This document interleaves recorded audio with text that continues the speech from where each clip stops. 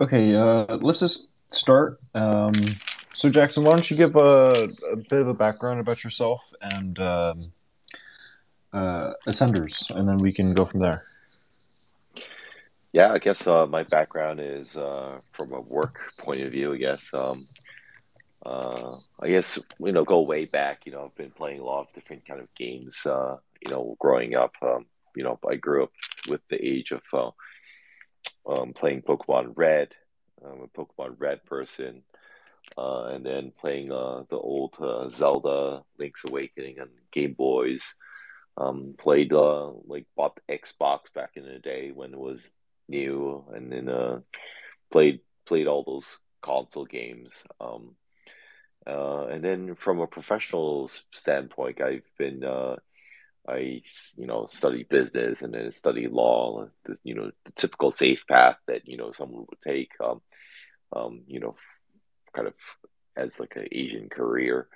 Um, that career is not very rewarding, and like it's rewarding in maybe financially speaking, but like from a kind of fun and enjoyment standpoint, it was not very engaging. And I was always very into like tech in general.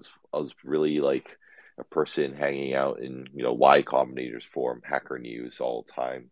I read Bitcoin back in the day when before Bitcoin like crashed in the um I think crashed to $6 or something. It was in top headline of Hacker News. Should have bought some then. But like very into like tech, but then that was always very like tech VCs is always very focused in Silicon Valley. So when crypto came about and when I heard about it in 2017 again, it was really an opportunity to move into um this world of technology without being located in Silicon Valley. So I took the jump and joined Spartan Capital. I was the first employee in Hong Kong, set up the fund, learned about investing, and then stayed with crypto during the bear market. I built a security token startup during the bear market, and then started like doing a lot of this DeFi, participating in a lot of these DeFi protocols.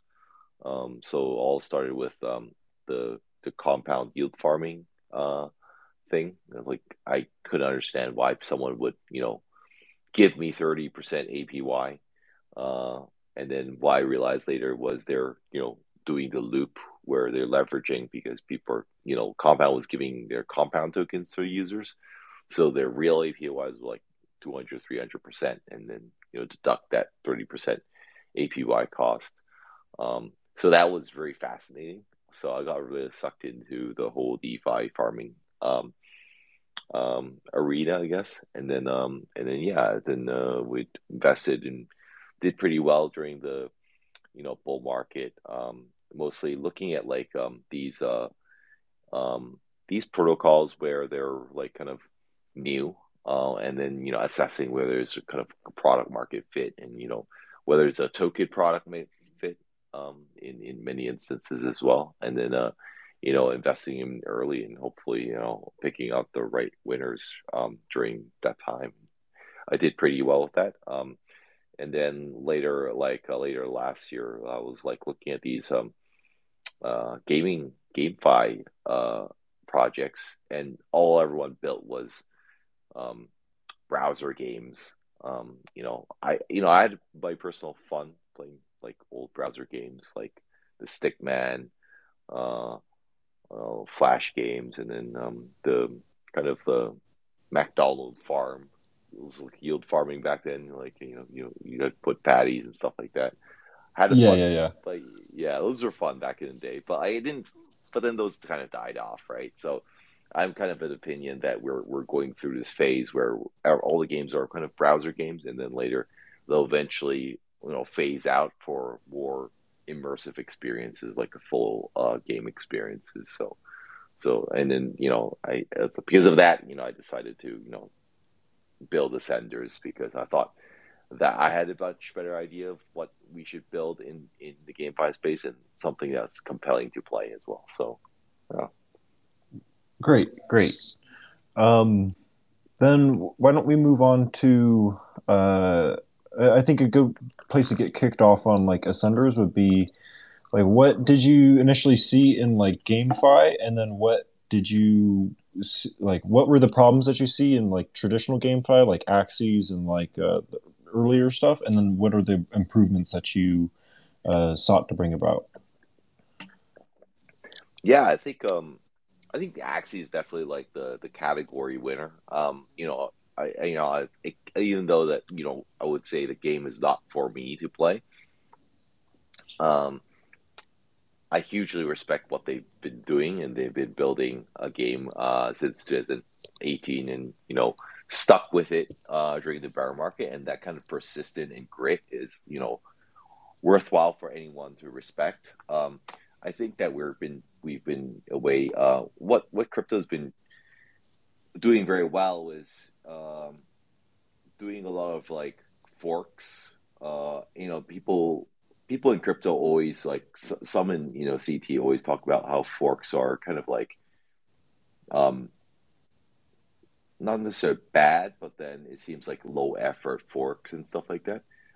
How I saw it back then was that I think we were doing A/B testing in a very rapid scale, and doing a lot of and dealing A/B testing with money as well, which is super interesting.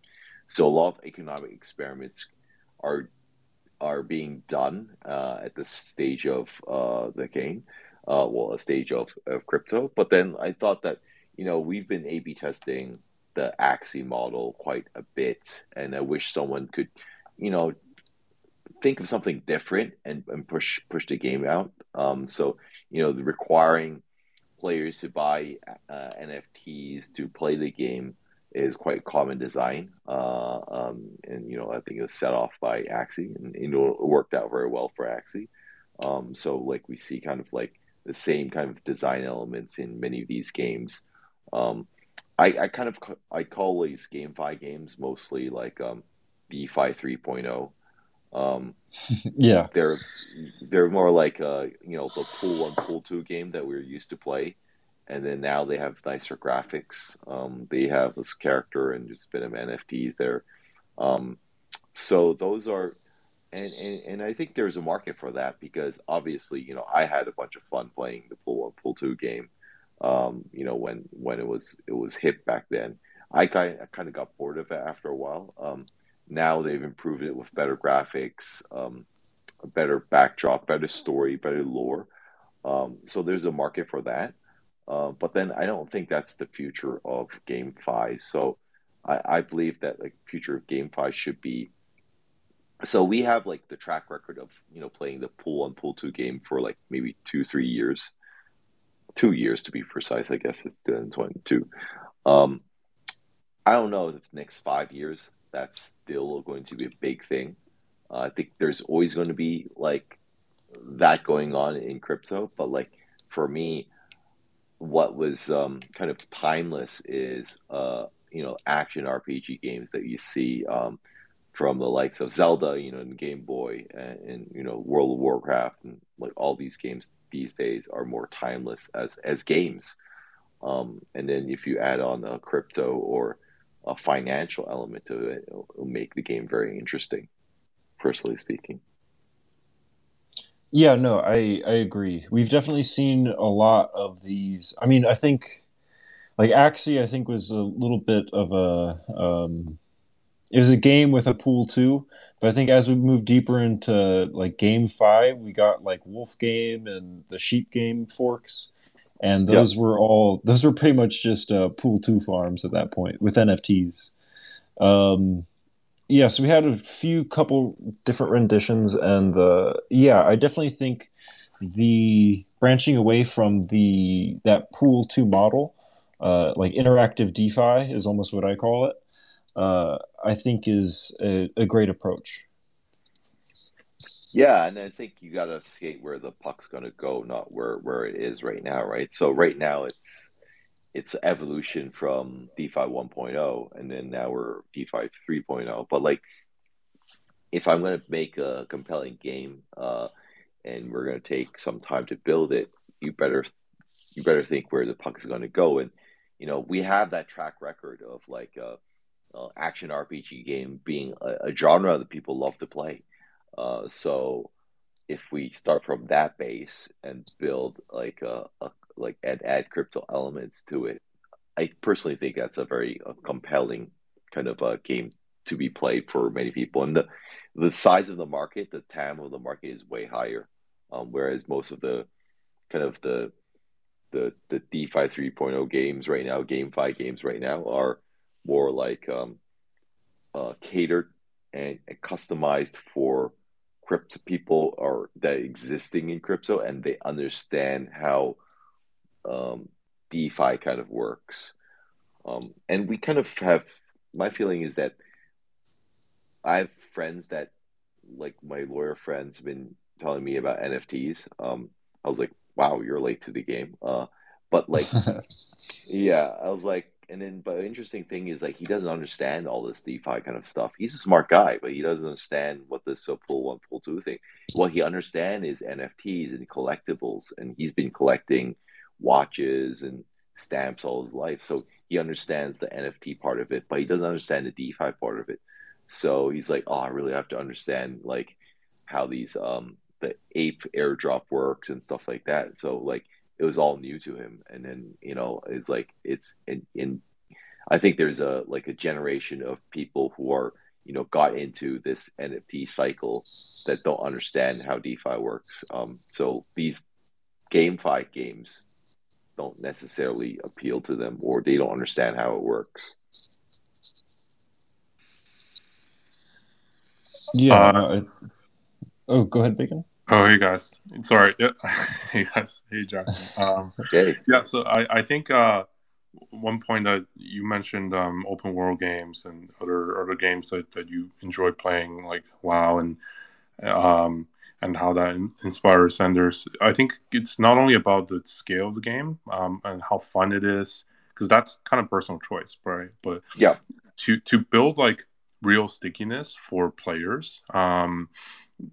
There's a lot to be argued for why World of Warcraft has so many players and constant expansions and so many extensions of things on top of it, and it's similar to like how layer one ecosystems spawn up, right?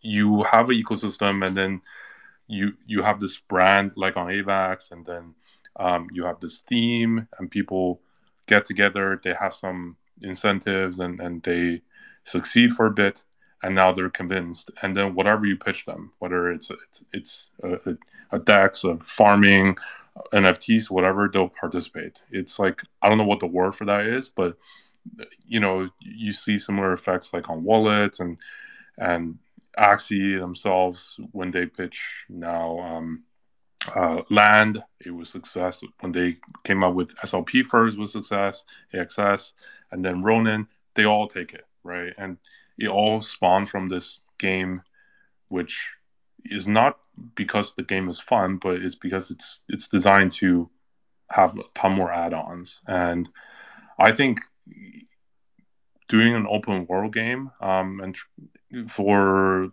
Web3 gaming is definitely makes it so much easier because you have NFTs you can bring in, you have competitions, you have different expansion packs constantly, and then people interact in this world, and it's just open open ended by design, and um, versus like something very you know round focused or one game mode focused. It's just a lot harder to pitch other types of social experiences or just let people hang out there or NFTs.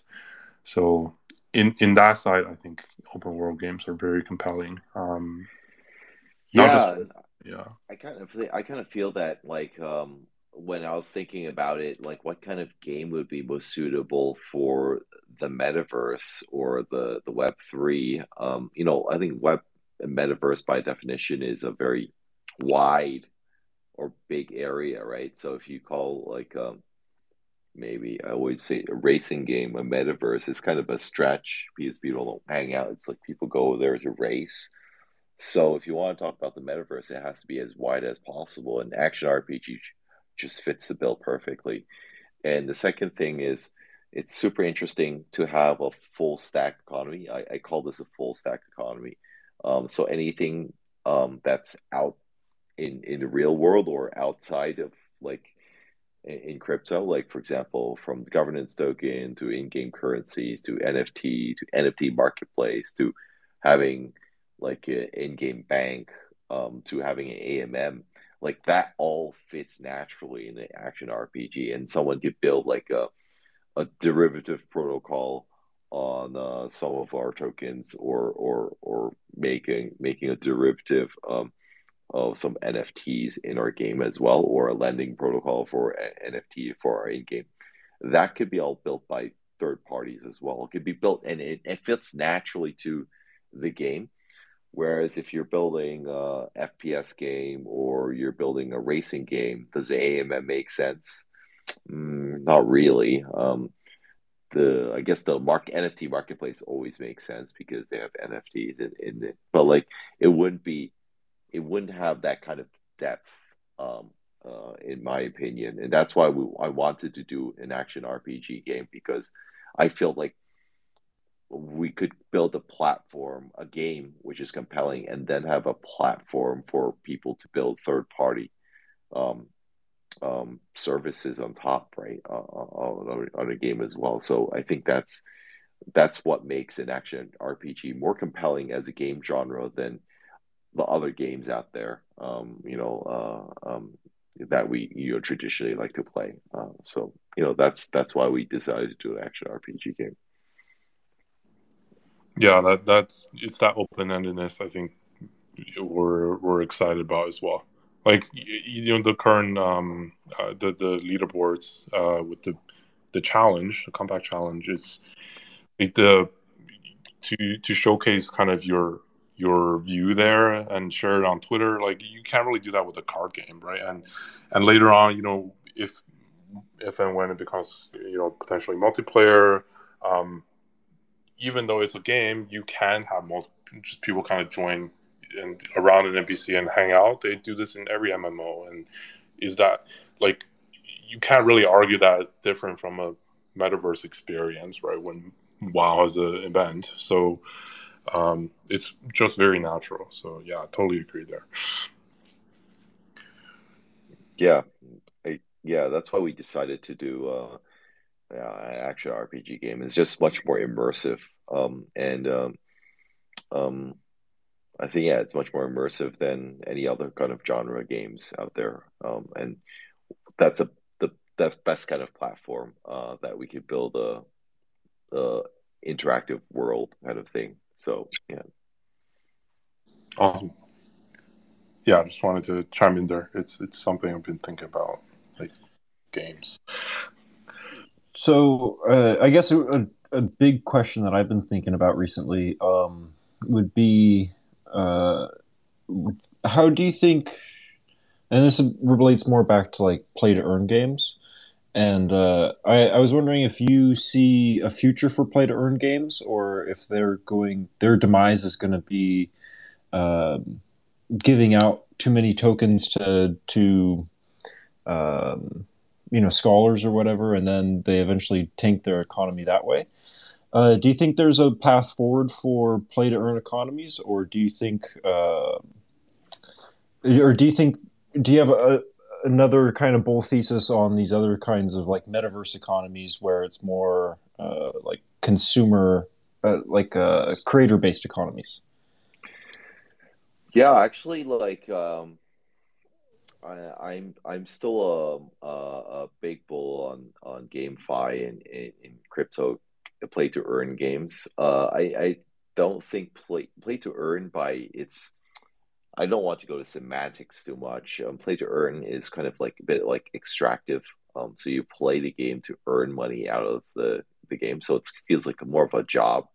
Where I think our friends at Sharpnel also mentioned a term that I think they've tried to coin is play to own. So you're playing the game to own the assets of the game. So you own more of the assets, or you own more of the game. Um, while you play the game. And I think that's a much more compelling like proposition. So you're not trying to play to earn, you're trying to play the game so you own lands in the game, you own items in the game. So you actually like player owns the game rather than the developer owning the game, and you're just a participant or passenger while I'm driving the car as a game developer. So I think that's much more compelling as a proposition. You know, I kind of feel like that a lot of these games rely on a lot of Ponzi-onomics, and Ponzi-onomics is great. Um, and personally have a lot of fun with Fonzies, uh, participating in them mostly. But then the problem with that is that they come and go really quickly. Um, because of its nature. Like it rises crazy high and it falls really really quickly as well. Whereas if you see like the most profitable games out there or profitable products out there, I mean they always have a very long life cycle. I mean the games that we like to play, League of Legends, CS, um, those games have an insane life, like a lifespan to that game.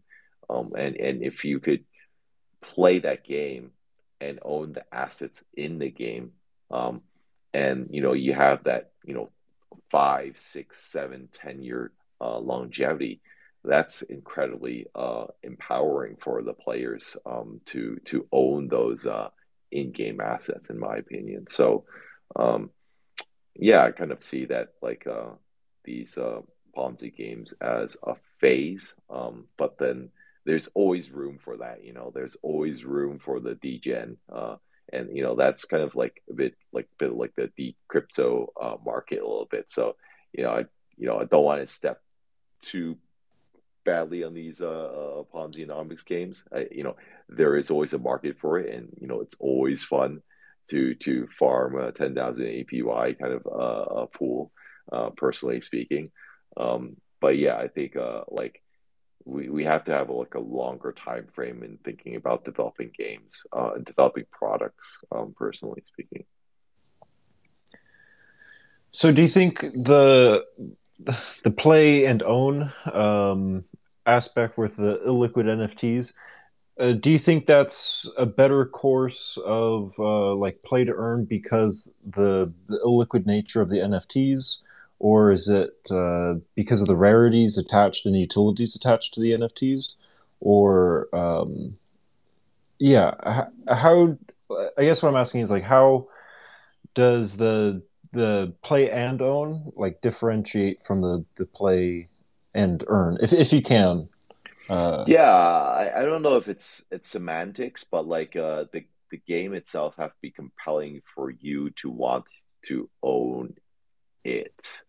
yeah, Um, so it's a bit like playing buying like sneakers. I mean, back in the day, I mean, you buy sneakers because you think it looks awesome, and you buy it not because you think it'll appreciate in price. Nowadays, there are people flipping sneakers, but you buy it because you love it and you own it, and you use it until it's worn out and you throw it away, right? But like that's more of what a normal consumer behavior is. Um, these days, I think what we're looking at is play to earn or play to own, or these are we're kind of financializing games, uh, and I think that's a trend that we're kind of seeing a lot. I think in the real world because like Fed's been inflating money like crazy amounts, and you kind of see people like there's a lot of people like flipping or investing into watches. So in the past, you just buy a watch because it looks cool. Now it's like an investment, but then it's an investment you could also wear and flex your wealth and something like that. So I kind of see um, that games can be like, so the game has to be compelling itself for people to buy. People buy this skin, and you buy a skin in League of Legends because it's cool. Like you don't think about flipping it. Um, so the game has to be compelling in that sense, and then you could the fact that it has secondary value to it may make it more attractive to invest more or buy. You spend more money on it. I think that's the market, the NFT market right now. Like people enjoy it, enjoy collecting it, or enjoy looking at it, and then they also think, oh, maybe there's a like maybe we could flip it at the same time. So it's like it's like utility is collectible and there's a kind of financial game to it that some people enjoy as well. So yeah, and games make it, there's utility to the items and there is a maybe a financial value to it and you could flip it if you wanted to. But yeah, it's very interesting. And we see that in the real world as well. So it's not a big surprise for, I think the play to earn economy or financialization of games is here to stay because we see that out in the real world as well. Yeah, yeah, I agree. I thought what you said about CS:GO is also really interesting because I saw CL posted once something once about CS:GO skins, Ah, how yes. the vast majority of CS:GO skins were only on the market one time, and then they just went to a seller who or a buyer who wanted to own it, and then that buyer never went on to sell. So unlike like SLP, like is the biggest example. Like SLP has gone from went on a big boom from 3 cents to like 30 or 40 cents, and now it's back down to I think it bottomed at like a penny and a half or something. So I think there is an argument for these in-game assets versus just liquid tokens that you can literally extract value from, much more so than illiquid. Yeah, I think I think like how I saw it was these fungible tokens. Um, the thing about fungible tokens is that there's no emotional attachment to it. I think people Yep. didn't get crypto or didn't get Bitcoin, didn't get ETH because you buy it and or at least Bitcoin, you buy it and there's nothing you can do with it, or ETH in the past as well. And ETH you could do a lot of things these days, but you buy it and you just see charts. So that was not very engaging for most people. No, most people aren't traders.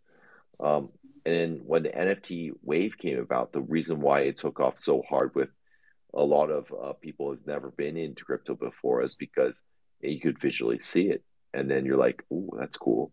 Um, Yep. I think that transition makes, and then there's an emotional attachment to it. You kind of see it with like Pudgy Penguin. The penguin is me.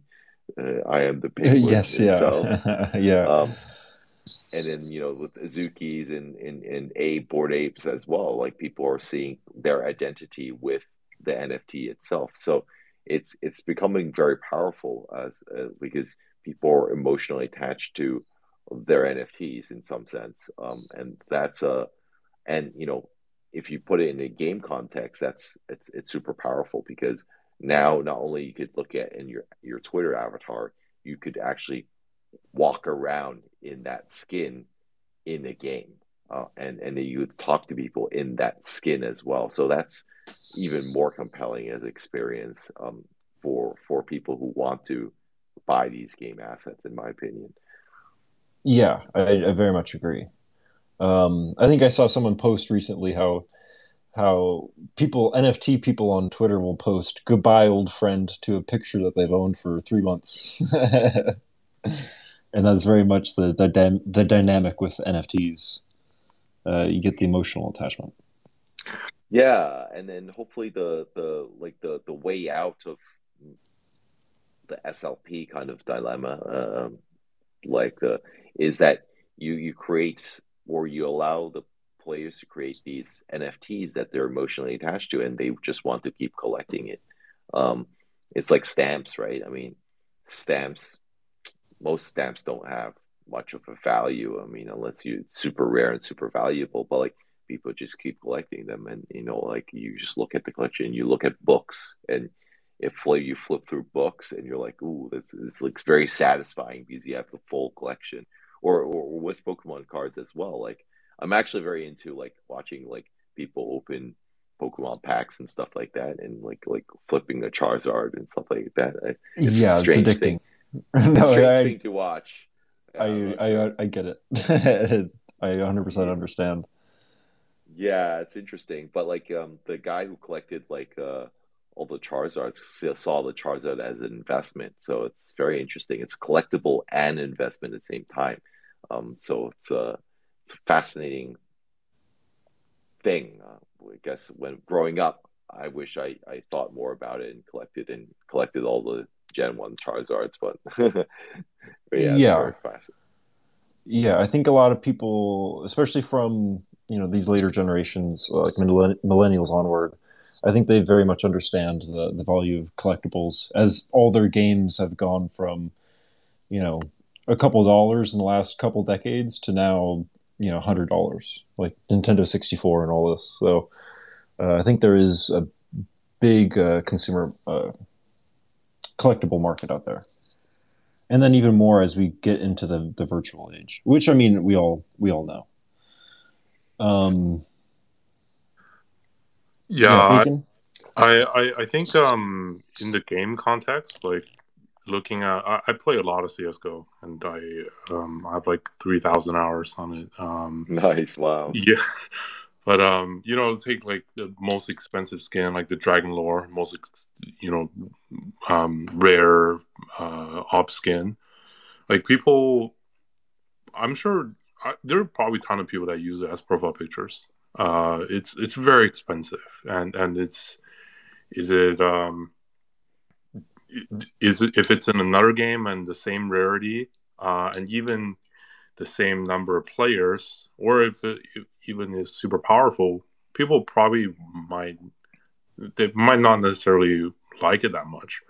But it's CS, right? Like you said, the fact that the franchise is so long, and CS:GO alone is like 10 year, uh, yeah, just over 10 years now. It's pretty crazy, the longevity. And when you have these kind of moments, and they also have souvenirs and special events where sometimes there are like clutch moments in a tournament, and this guy, like Simple, one of the best players, he did this crazy thing, and there's like this souvenir skin that's and a sticker that's meant just for him. People collect that, and those kind of experiences only come when people can play like thousands of hours in a game. And I think this can be applicable for designing games. Like you, obviously, it's a very stretch goal. There are only a handful of games that last 10 year plus, but um, if your game can potentially, have that kind of effect, it'll be quite amazing. Like WoW, for example, someone must use their WoW character as their profile picture. I'm sure tons of people do. If those are NFTs, like that doubles as a collectible, right? Other than just a game. So Definitely, definitely for sure.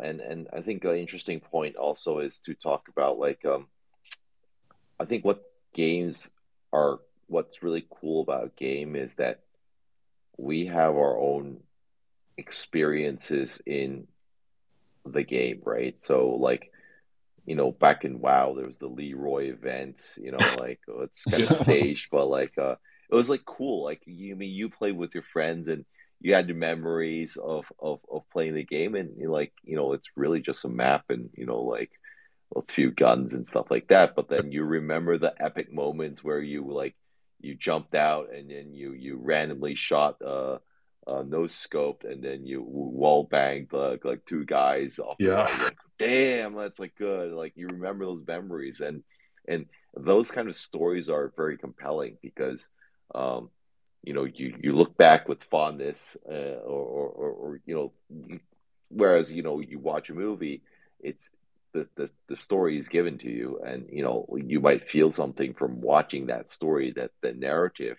It's a very captive narrative, watching many of these movies or TV shows, but like it's not a unique experience for the players itself, right? So I think what games can create is these unique experiences, and it's really the same kind of assets, the same game out there, but then that kind of feeling and experiences that you play in the game is very compelling. And that's why like Twitch is such a um, successful platform, is because people love watching streamers play the game, and the streamers is telling their own story, and or doing some crazy feat in the game, and that's like compelling for people to watch. So so yeah, I think I'm very bullish on games in general, especially if you build a long lasting franchise of games, then you've really got a gold mine in that. It's super valuable, as an asset. Yeah, absolutely. Like I hope for the day where there are a handful of blockchain games that have lasted so long that I remember my memories in them. And with the M6 team, like that'd be really cool. I wish I would take those as NFTs and never sell them. Yeah, that's the like the way out of this um Ponzi yield Yeah, farming kind farm of to earn. yeah, like farm to earn kind of dilemma, is building a game so awesome that people play for 10 years, and you don't mind just buying something and diamond handsing it for forever. The skin is like Genesis, like it's like I was there on day one, and you know you're not going to sell it for life, because you remember like minting it, or getting it to support the team in day one, and the game, like 5 years 6 years later, you're like, you're the OG. That's compelling, and I think that's what what's missing. I kind of like I hope to That's what we hope to achieve with Senders, is build a long lasting game where people want to own the assets, not just not just for financial. It's just because it shows how you've been supporting the team, and you've maybe bought some of these assets to help fund this game in itself, right? And that's, I think, a very compelling, experience, that I hope to give to our supporters as well. So and that's what we're trying to aim for. That's going to be awesome to have a game that this iconic, from the blockchain age. Yeah, it's flex, right? Like I like mentioning that I played so much CS, even though I wish I hadn't. But people are like, oh, okay, you actually play a lot of CS. Imagine if Ascender is super successful and we tell them, oh yeah, we like grinded the leaderboard like 1,000 times. Like that is somewhat flex, right? So Yeah, I mean, the leaderboard game is not really a full game, to be honest. It's yeah, kind of but like it was kind of like a thing we wanted to build and showcase that we can build a game more like that. But like yeah, but then people play the leaderboards, and then maybe they get the alpha pass in their game, or they support it when we sell or different entities out there. You know, they're there in the beginning. I think that's cool. I think um, yeah, I think that's cool. awesome.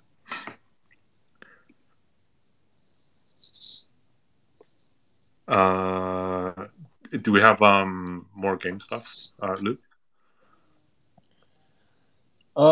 Yeah, so I heard this today and I thought this was an interesting take. It's more about metaverses more than anything. Uh, where and the take was that the open world metaverses that we see in like Ready Player One, and I've never watched the movie, so don't.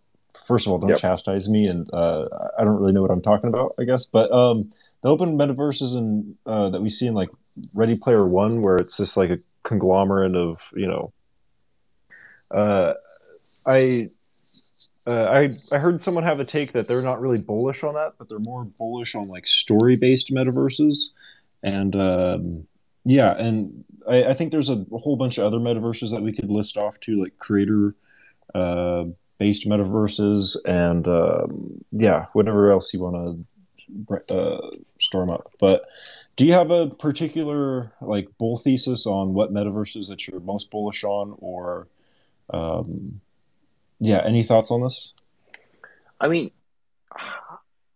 I mean, metaverse is one of those terms that sounds great, and you kind of it's like cloud computing. It's like, ooh, Yeah, it's like what does it actually mean? Like, I don't think everyone knows what the metaverse should be, and what my definition is very broad. It's like that. My definition of the metaverse hopefully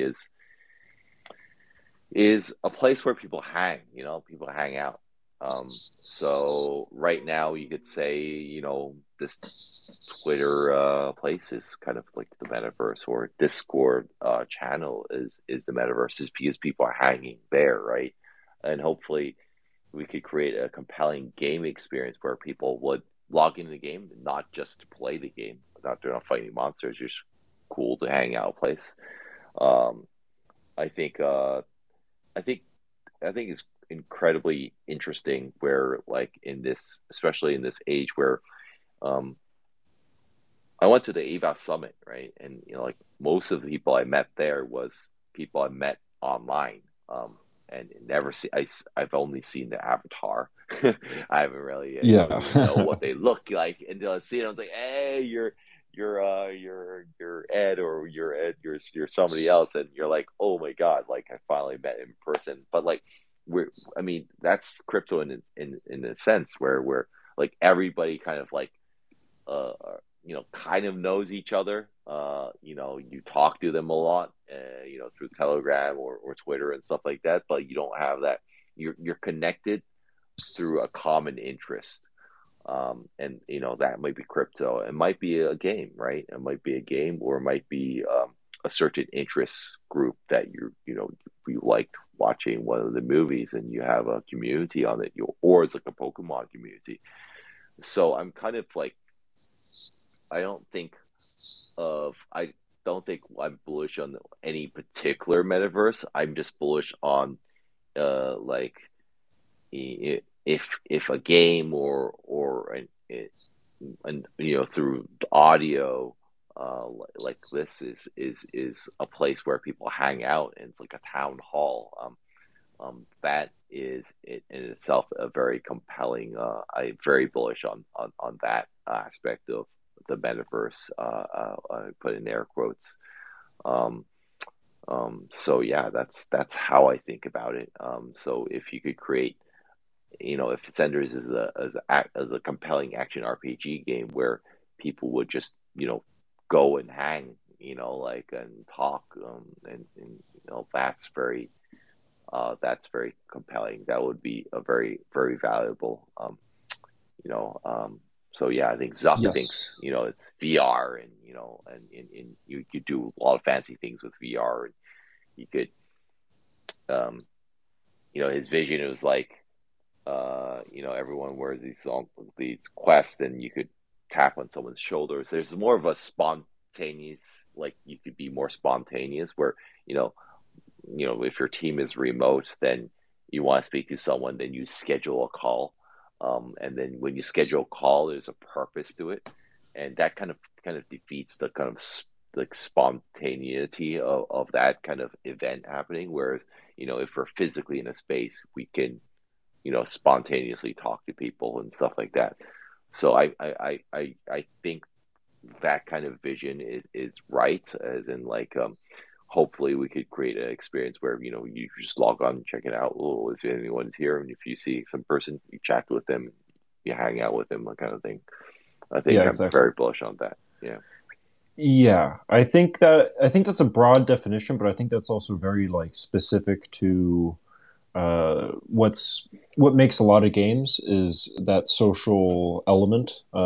Like going back to the games that we've played, I've had the most fun on the games where I can play with friends, and yeah. So I think just having that social element and then keeping that in mind and at the front of their mind, I think is definitely bullish uh, when looking and evaluating a lot of these metaverses and games equally so. Yeah, it's interesting. Like, people always talk about this metaverse as a thing in the future, and then I think about it, and you wake up, to, for example, I'm on Zoom calls or Google Meetups. I'm with Discord talking with team and stuff like that. I'm on Slack as well as like, and then I'm like talking to these people that are not physically close to me, and maybe that is the metaverse in itself, right? But like it's not as I mean, their the weaknesses is it's not like a compelling experiences yet.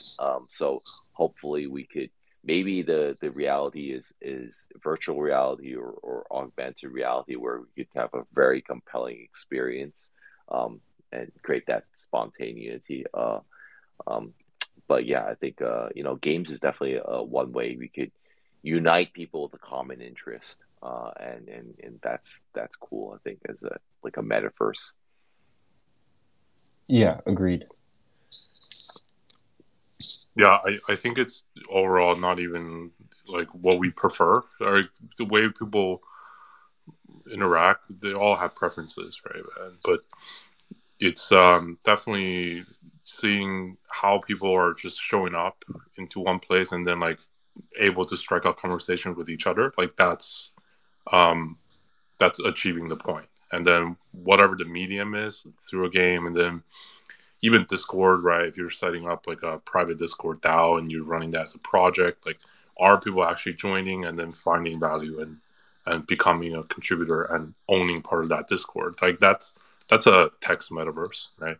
So if you're curating an experience to be very, different types of channels, there are projects like that. So I think that's really good way to think about it is are people actually engaging and in this just showing up and interacting in a town hall type of setting. Yeah. Yeah, I'm just less bullish on like many of these games that you that are published.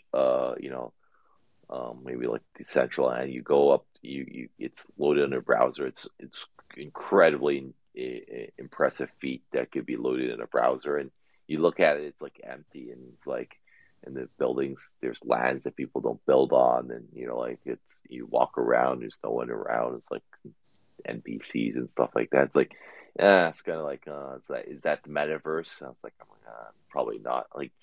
Like jumping on a live Discord where you have like 1,000 community member talking around and like sharing screens and stuff like that. That to me is much more lively, and that's like I'm much more bullish on that element than like getting hyped up on VR or hyped up on these games where there's no one hanging out there. So I think, yeah, I think, yeah, Yep. that's how I got to see it in general. Awesome. Should we move on to main narratives now? And Sure. Yeah. Let's talk about some stuff that's interesting as well, like that we've been seeing. okay, and then Jackson, for any of this stuff, just feel free to jump in whenever. We're just going to cover a bunch of stuff, and then it's just great to get other people's insights and then what they think. Sure. Yeah. So I think probably the best place to start right now is like the Pool 4 announcement, probably. Yeah, I've been kind of busy the last couple days, so I haven't looked into it too much. But yeah, I just know with the pool. I'm sorry, what was that? What's the announcement? Yeah, hold on. Pool 4. Yeah, I'm spacing out on it right now, so I have to like pull up from our list. Is this a new type of DeFi? Is that what it is? I'm. Can we bring Card Farm up? I know he probably knows what it is. Man, you're putting me on the spot right now. Yeah, it'd be good to have a link. Something I've been looking at is like cross-chain stuff, like Omni-chain. Yeah. The first like cross-chain NFT that came up. There's quite a few like projects that are taking advantage, and then like we're actually building cross-chain stuff, and now are like Okay, this is the next big thing. I don't know. It's cool. The NFT is. I don't know if that's the use case for it, but I could see protocols balancing their own contracts deployed on multiple chains and like optimizing stuff. That could be cool. Um, but yeah, curious of you guys' takes. I just think it's like a cool marketing ploy, right? I mean, they're selling a bridge, and what's the best way to advertise their bridge with NFTs, and then create like cool little games. You'd go from like NFTs could be minted in this chain and that chain, and then you could bridge over using our bridge, and then collect some stuff and there. I mean, you could do some cool stuff, like in different chains and stuff like that. But like, is that really a compelling like game experience? In my opinion, like you have to go from Harmony chain to like AVAX and then go to ETH, and like, and then you're in your MetaMask changing the RPCs and stuff like that, and you're like, this is kind of like it's kind of like it's kind of like I feel like I think it's a really smart and effective way to advertise the bridge, and like say that multi chain is here, uh, and I kind of like remember reading one of the one of the prominent VCs out there also talking about like in the future, you don't have to care what the underlying technology of what the blockchain is, and all this uh, it, will be abstracted in the background. I think it's ABC. Yeah, he's a very highly yeah sought after VC in New York. So he thinks that the jumping from chain to chain is such a technical feat that it's not a very compelling user experience, and it should all be all in the background. So is the future of NFTs talking about like jumping chain to chain? I'm kind of like don't think so, but like but you could do some cool stuff and cool stuff and cool stories and stuff like that. Jumping chain to chain, so it shows how familiar with you are with all these chains and know all the dexes and all the NFT marketplaces there. But like, it's kind of like it's kind of okay. I think definitely worth playing around. I think. The same. I don't think NFTs is a use case for this. I Yeah, it's because it's not cross chain yet. Like if you were actually doing something that can exist and on one chain only, and you have one chain for some specific thing, another chain for some other specific thing, and then you combine these, then that's cool. But yeah, it's pretty early to say for that. Yeah. So Yeah, if I can talk back on Pool 4. Pool yeah. 4 was introduced recently by Terra, and essentially what Pool 4 is, it's a curve pool that's going to have UST, Frax, USDC, and USDT. And pretty much the idea around it is UST and Frax, they compete against each other for CVX and CRV emissions. And this will, um, yeah, sorry, I haven't read all of this yet, but this is going to, I think the key thing is they're emitting DAI, right? So pool three is Oh, USDC, and then DAI, and then they're thinking DAI is a centralized, like it's not a decentralized stable coin anymore, because so many of this reserve is just USDC. So they're creating pool four, kind of in a way to kind of defeat it. That's my understanding. I've been really reading into it a little bit too much, but like I think that's what's going on. yeah, I'm very much in the same spot as you. I kind of know a little bit about it, but I don't know the full scope of it. Yeah, and the bigger news that goes along with this, I think, is Frax is going to follow the Luna model, and then they're going to start acquiring L1 tokens proportionate to their Frax usage. So they're going to start buying Ethereum, AVAX, FTM, and whatever chain uses their token, and that's how they're going to back their stablecoins. Similar to what Luna is doing with Bitcoin. That's cool. I think, That makes sense.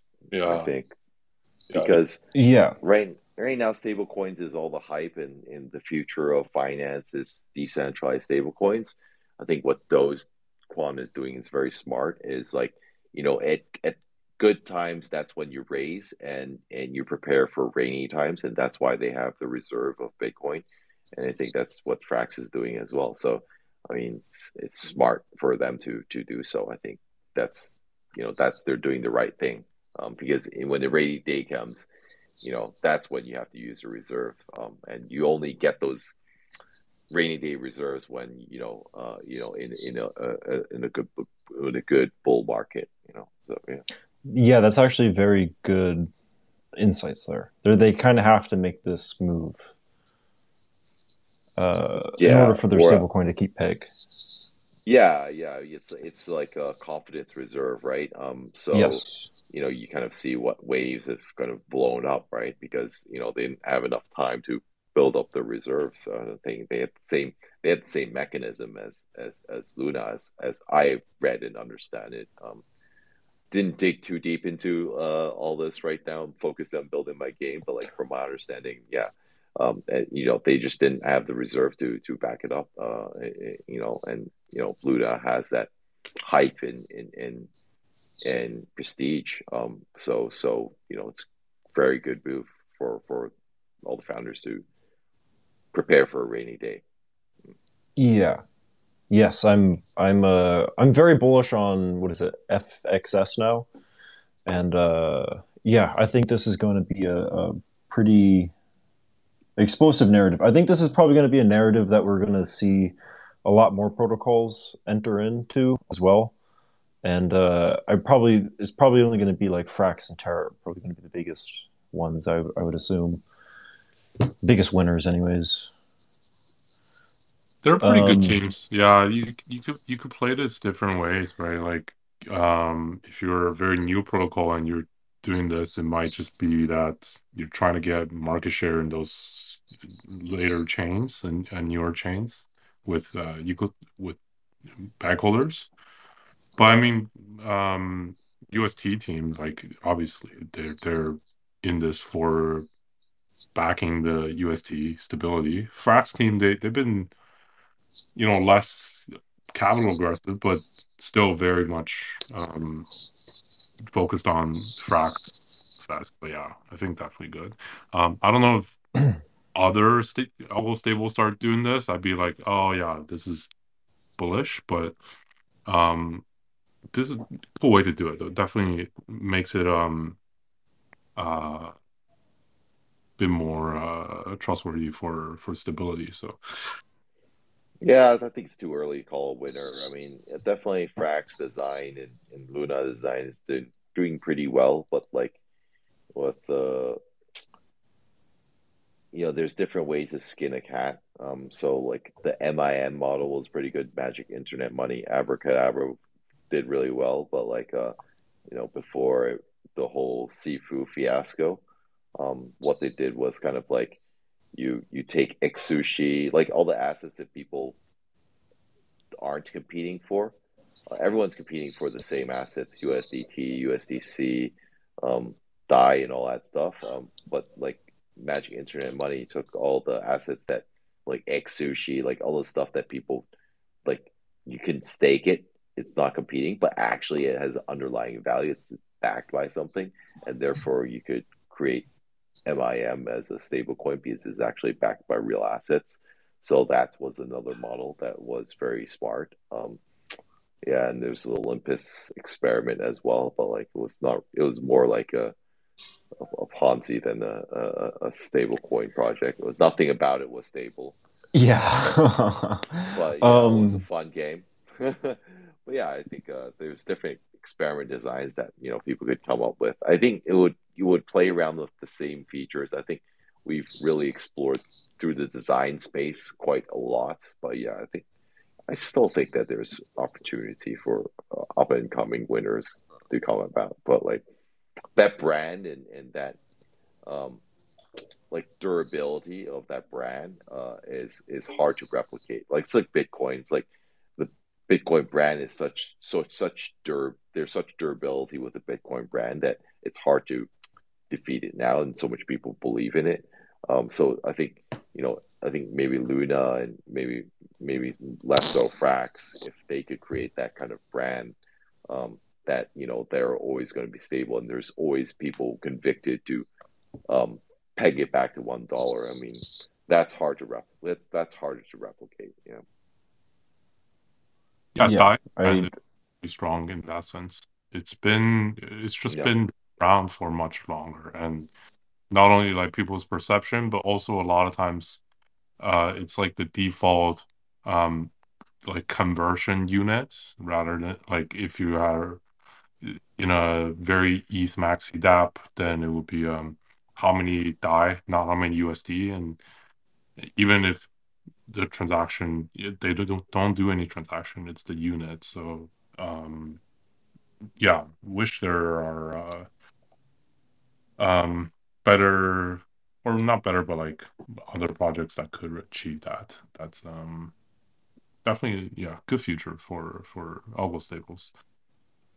On a side note, I mean, I thought about using Luna's stablecoin design for our game. So like we have our governance token and we have our stablecoin that's used in all of our games, all transaction games, and um, the more people want to buy assets in our game, the more of the stable coins that they would need to buy, and you would burn the governance tokens to mint those stable coins. So I thought about that as a game design. I think that's super compelling. It's just I just don't want to run a DeFi project on top of a GameFi project, which is incredibly complex already. So that's definitely an interesting thing that we could consider later, but like I just didn't want to do like in case of depegs and all this stuff, then not only you have a game to manage, but you also have to manage also the DeFi component as well. So that's why I ruled against it. But like it's definitely very compelling because the most important thing about stablecoin is making sure that you know people would actually use it, right? But if you create a very compelling game that people love to play, and then you create a stable coin from the governance token, um, first is a very effective governance token value capture mechanism, because like the more velocity and more people are playing the game, the more they have to burn the governance token to stabilize the peg back to one. Um, but yeah, and then you could create use case. You could create use people. I don't know what people use Frax dollars for. Um, uh, People use it to farm, I think. Um, but like, if we create a compelling game and we carry a stable, and everyone's buy assets in our game using our stable coin, that's you could bootstrap like a Luna, like a whole ecosystem from having a governance token pegged to a stable coin kind of design. So that's like one of the things that we thought about a little bit about, but like we're like, it's a bit too, don't want to do too much. Like, it's too much complication. Building the game's hard enough, and then you have to build a DeFi stable coin on top of it. So haven't ruled that out completely. I still think it's very compelling design.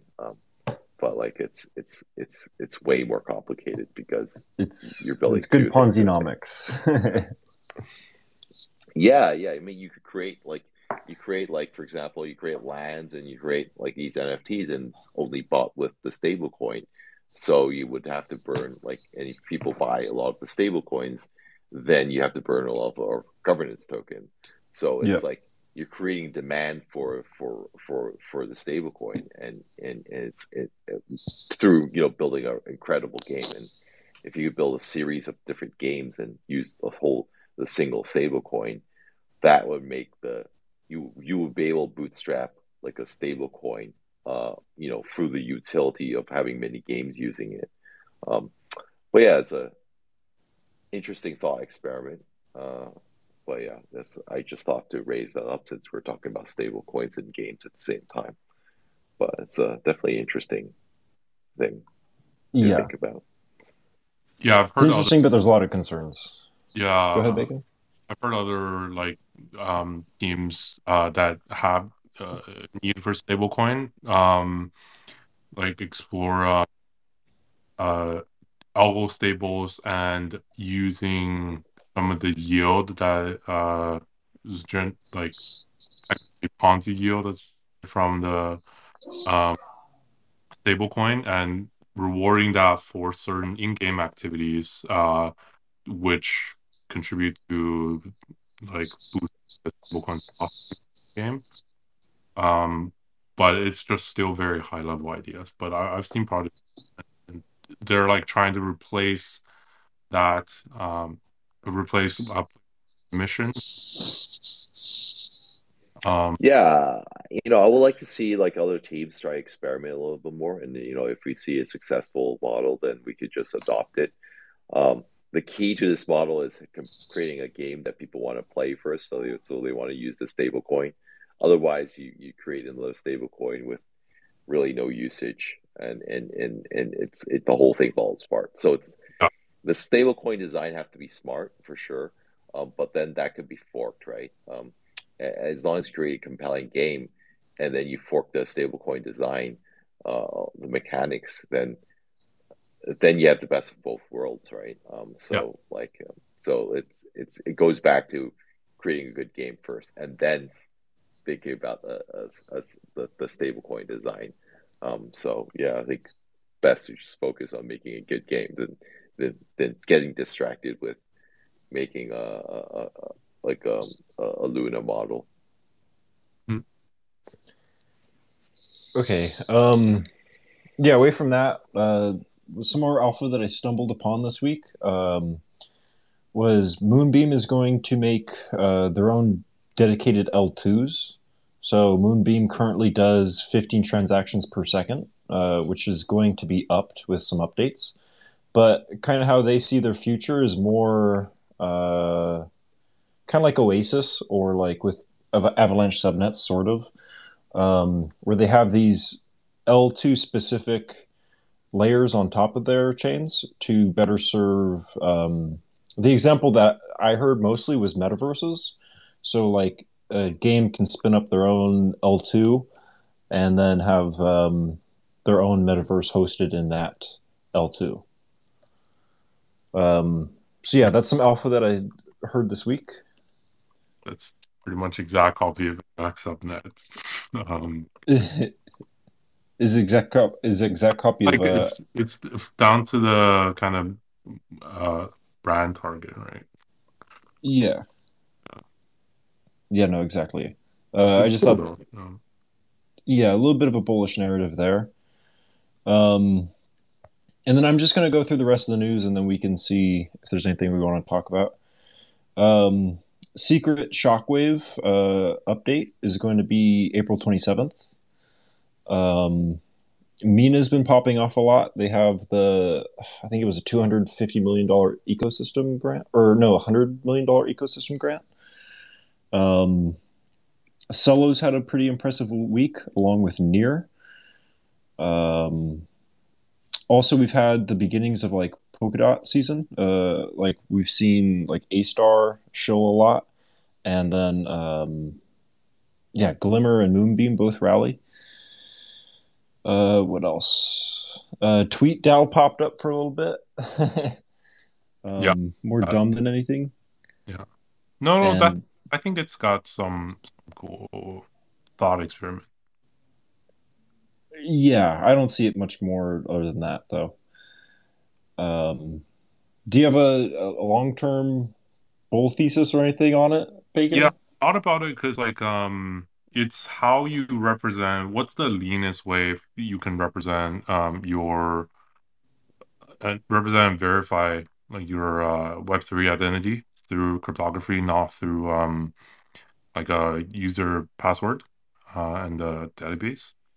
So TweetDAO they do it by like um you have this front end that checks if you own the NFT, and then if you own one NFT, you can tweet once on their account. But this is like the account is pretty stupid, right? People's tweets are pretty stupid, but Yeah.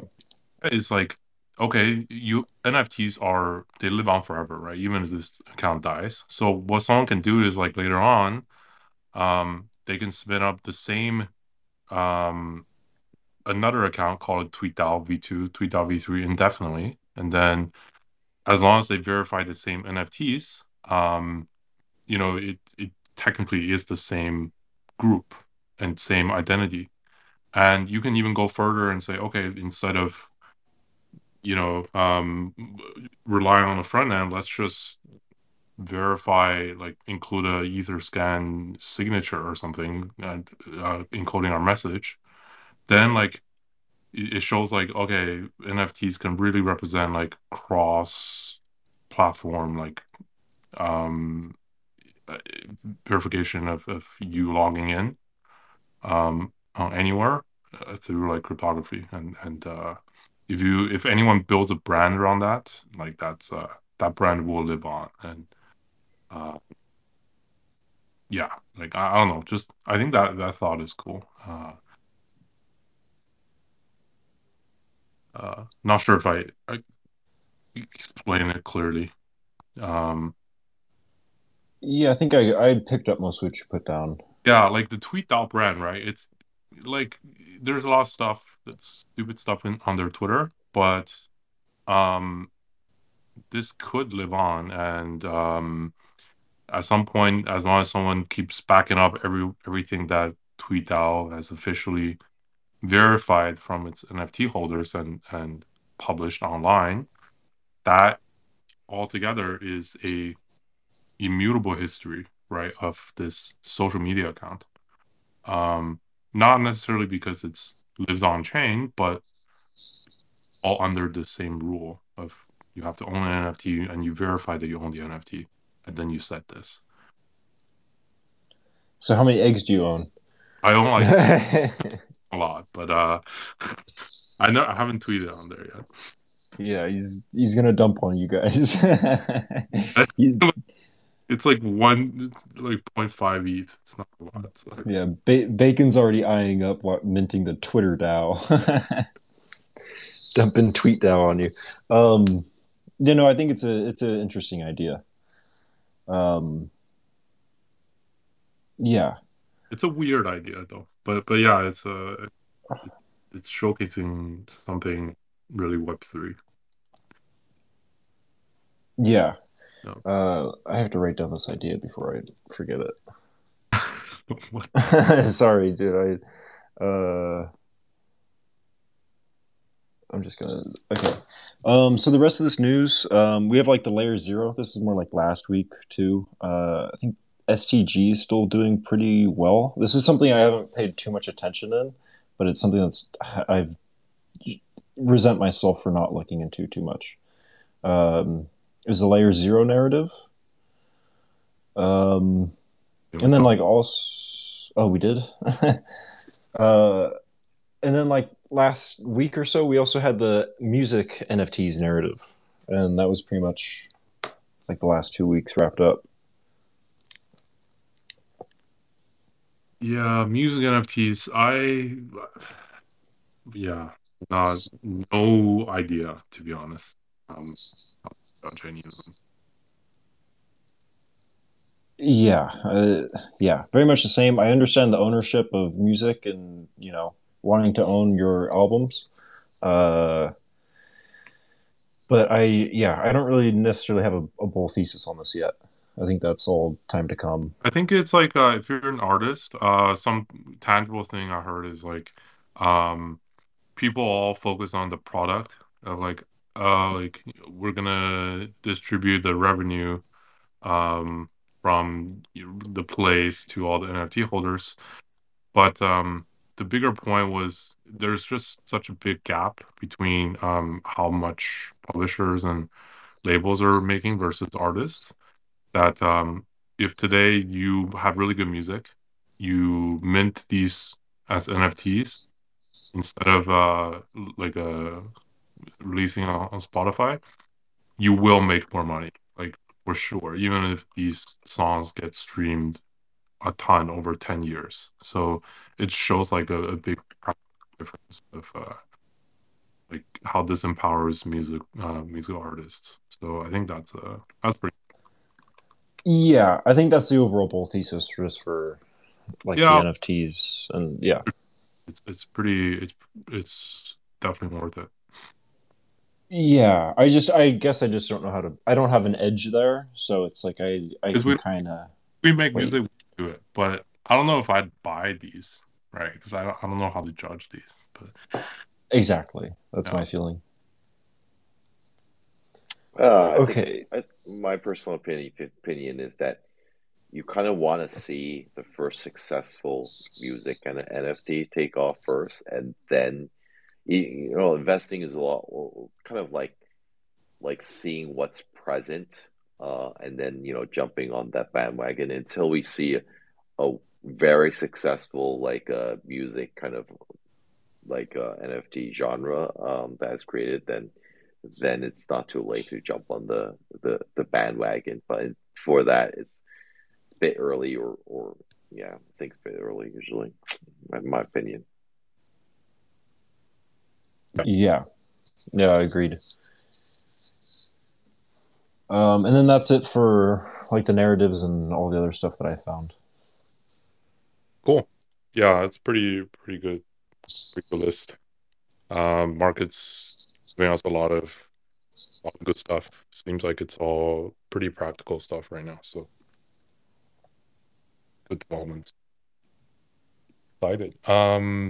That's probably a good place to start wrapping it up. Do we have some closing thoughts? Jackson, do you want to cover anything that uh specifically want to talk about? No, I think we covered quite a different variation of stuff today. So Cool. Yeah, then let's wrap it up there. Thanks for coming on and thanks for like giving us your really honest thoughts on everything and we're super bullish on um good founders and founders that understand, building fun games and building good DeFi and combination of both how one can superpower the other, but in the end it's really about building good game experiences. So happy to support and um yeah, I'm looking forward to playing Ascenders eventually and perhaps we can all join as M6 and hang out. I know me and Phil will definitely go. We've been planning to play a lot of games already. definitely, you should buy a big piece of land and build a guild hall there. M6 guild hall would be cool. Dude, we're Um, gonna run it up. We're yeah, gonna have the be really Ascender's sick. big. We're gonna have the most amount of land and the biggest guild. It's gonna be sick. Yeah, it's like I hope people build their own like town halls a little bit, like so, um, you know, like having PFP is kind of a flex in a way, but like you go to our game and you could buy lands and you see like towers being built up and stuff like that. Like it's a little castle in itself, and that's like incredible. And I think that's like what we're designing is like we have like a place where whales could play and flex their wealth, and lands is probably the best way to express your wealth, like in real life. A really nice house is a really good place, and then we have the fighting component, and you can enjoy the game, uh, and just playing the game, like just fighting monsters and stuff like that. So I think it's definitely super interesting to see how it plays out. Like I'm actually very looking forward to when it comes out, like what people would do, and what the behavior of people would be like there. Yeah. Awesome. All right, cool. Thanks Okay. for having me on.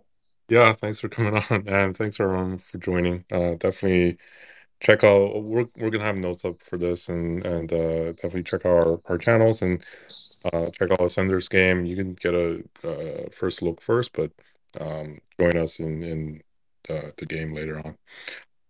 And yeah, we'll see you guys in the next call. All right. Yeah. Thank you. Talk to you guys soon. Thanks, Jackson. Thank you. Bye bye. And get on the leaderboards, guys. Get on the leaderboards. Okay, see you guys. Bye bye.